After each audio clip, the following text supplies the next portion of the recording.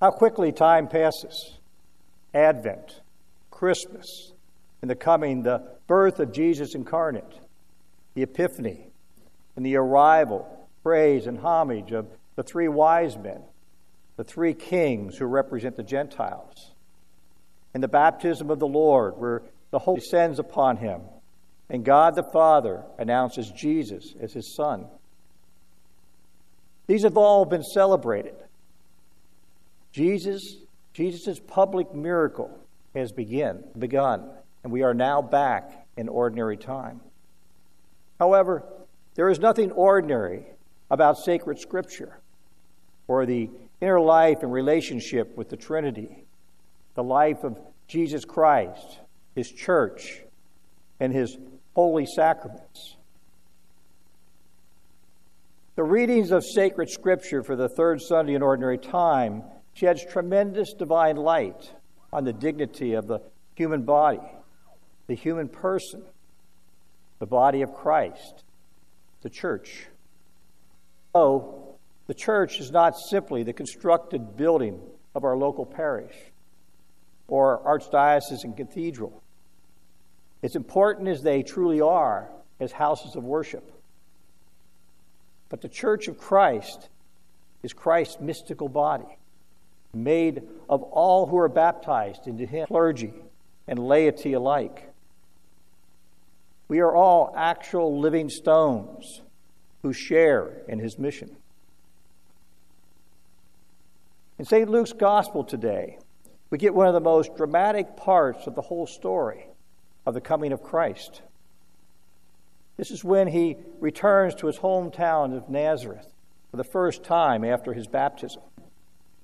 Jesus is already 30 years old when we meet him in today's Gospel. He is being led by the power of the Spirit that had come upon him at his baptism at the Jordan. He had spent some time in the Jerusalem area and various synagogues in Galilee. He had a message to preach and a way of life to teach. He had made an impression, such an impression that word about him had spread back to his hometown. And so when he comes home to Nazareth this time, it's like the hometown young man who has done well. And now he comes back home to the place where he grew up. They recognize the fact that he is beginning to make a name for himself, a learned teacher. So when he enters the synagogue on the Sabbath, as was his custom, they pass him the scroll, and he graciously receives it. It means that they want him as an honored guest, as well as a member of the village, to read the Old Testament. Jesus opened the scroll to a very special point in the writings of Isaiah the prophet. Isaiah, as we all know, is the great prophet who speaks very often and describes in great detail the Messiah, the anointed one of God, the one who is to come. And so when Jesus took up the scroll and read, "The Spirit of the Lord is upon me, because he has anointed me to bring glad tidings to the poor. He has sent me to proclaim liberty to the captives and recovery of sight to the blind, to let the oppressed go free, and to proclaim a year acceptable to the Lord." Everyone in the synagogue knew that this was the description of the great day when the Messiah would be sent to redeem and save God's people. And so when Jesus said to them, "Today, this scripture passage is fulfilled in your hearing," we can only imagine what happened. There was a great silence. There was a feeling of awe and wonder and possibility. Jesus declared that Isaiah's prophecy is fulfilled in him. He also is proclaiming a time for a new beginning for those of us enslaved to sin, an ushering in of a great year of Jubilee, that is, a deliverance from our slavery to sin and a forgiveness from the debts we owe to God by our sins. He is encouraging us to extend forgiveness to others who have hurt us and to share in his mission. This is one of the hardest things to do, and we can't do it on our own. One who is mightier than you and I is working in us. And it is through our baptism that we have experienced the graces that have strengthened us.